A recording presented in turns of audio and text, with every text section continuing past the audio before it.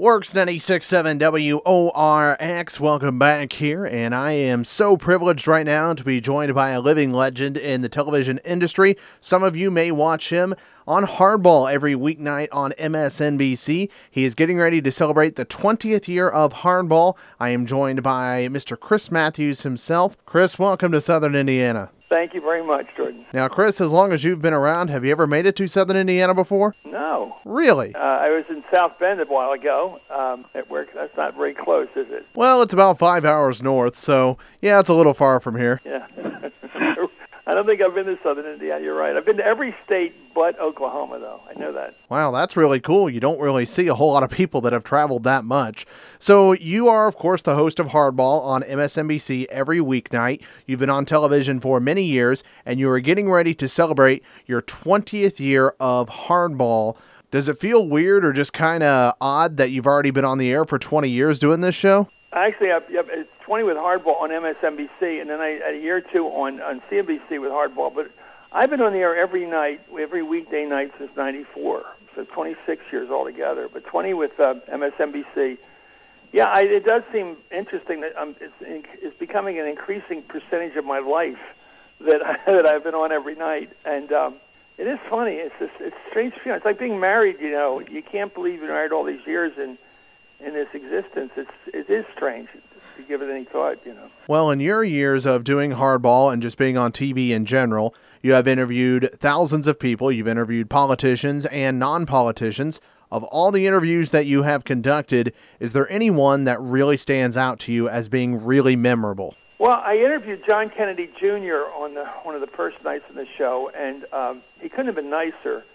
And he's sort of a prince in American life. And you know, I found out how whimsical and funny he was to deal with. I guess in terms of a weird night, though, I was at 34th and Broadway outside during the Republican convention in 2004, and Zell Miller, the senator from Georgia, who had just spoken at the Republican convention, basically challenged me to a duel.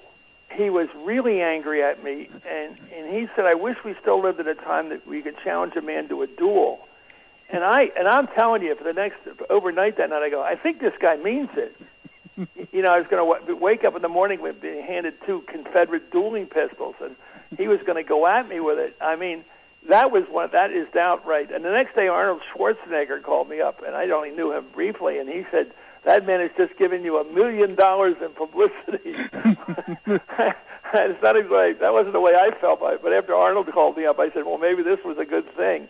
But before Zell Miller died a few months ago, we had a nice, really sweet, I think, exchange of letters. I wrote him and said how much I did respect his service in the Marines and as governor and everything, and I understood, I think, why he was mad at the Democrats. And he wrote back the nicest letter. I've saved it in my drawer. So I guess that was the big one, Zell Miller. Well, that is an interesting story, but definitely cool that you all were able to at least patch things up there toward the end.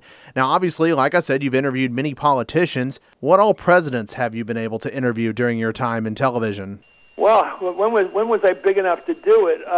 Certainly I interviewed George Sr., George Bush, George W. I interviewed Clinton. I always enjoyed Clinton interviews because you could figure the guy out in some ways. Obama, of course.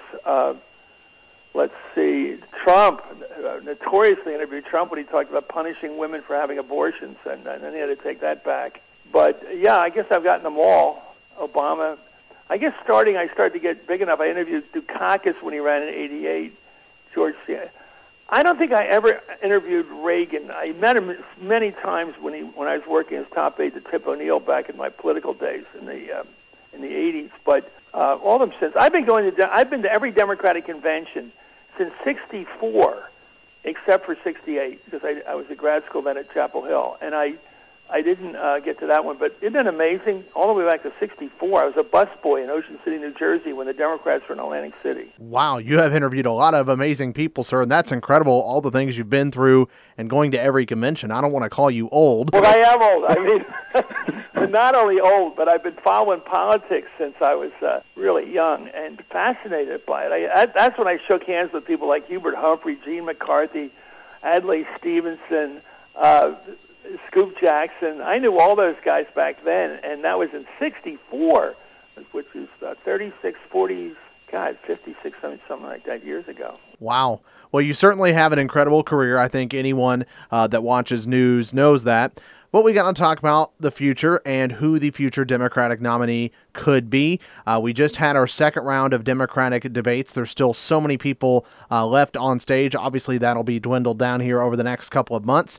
Of the second round that you saw, who were some of the winners and losers in your mind? Well, Biden was a little better the second time. He was terrible the first time. The second time he was okay. He was much better yesterday on his feet talking to the press. I think he's much better out there talking to people on the street corner, which is really Joe's strength, his street corner conversations with everybody. He's just more comfortable out there. I think he can still win this nomination, but I would say if I had to put my money on it, and this is not my feelings, but my money, I would say Elizabeth Warren is really tough to beat. I think she's had proposals every day. She's intellectually dynamic, very committed, very driven. I think that she's in the sweet spot. Unfortunately, I think of the Democrats, I think it's too far left, but I think she's where the party is, a little to the right of Bernie Sanders, I think. I think she'll beat him in Iowa, and I think she can win in New Hampshire then. She'll be hard to stop. And then after she comes off as the front runner, Biden you have to figure out whether he's going to survive it all or not. And then I think Kamala Harris will come on in South Carolina, where you're going to have a lot of minority voters, 62% of the voters are African American. And then California coming up, where Kamala should do well. So I see it as a battle between Elizabeth Warren and Kamala Harris if I had to put my money down right now. Okay, so let's say it comes down to Senator Harris and Senator Warren. Which of those two, should either one of them be fortunate enough to win the nomination, which of those two would have the best chance against President Trump in the general election next November? Well, Trump would be the favorite in the end, I think, against those two, I think. But I think that either one of them could win in the states that mattered, Pennsylvania, Michigan, and Wisconsin. They could win there. But it's going to be close. This election, it's very hard to make a prediction on an election. It's probably going to be pretty close to 50-50. Because Trump, in the end, is not stupid. He's wild, but he's not stupid. And in the end, I think he'll settle down the last couple months and be more presidential and make the Democrat the issue and run against the Democrats on open borders, late-term abortion, socialism. He's got a lot of ammunition to use against the Democrats. And he will try to make the Democratic candidate the issue, not him. And he can win that way. But that requires discipline on his part, which he doesn't show a lot of. But there is a victory for him. He can just say, look at the economy. Do you think it happened by accident? Did it because I cut taxes, I deregulated, I rah-rahed the country, and take credit for that. And, Reagan got reelected with a 7.2% unemployment rate. He called it Morning in America. This guy, with a good advertising campaign and a couple, billions of dollars behind it, can sell himself. So I think Trump is...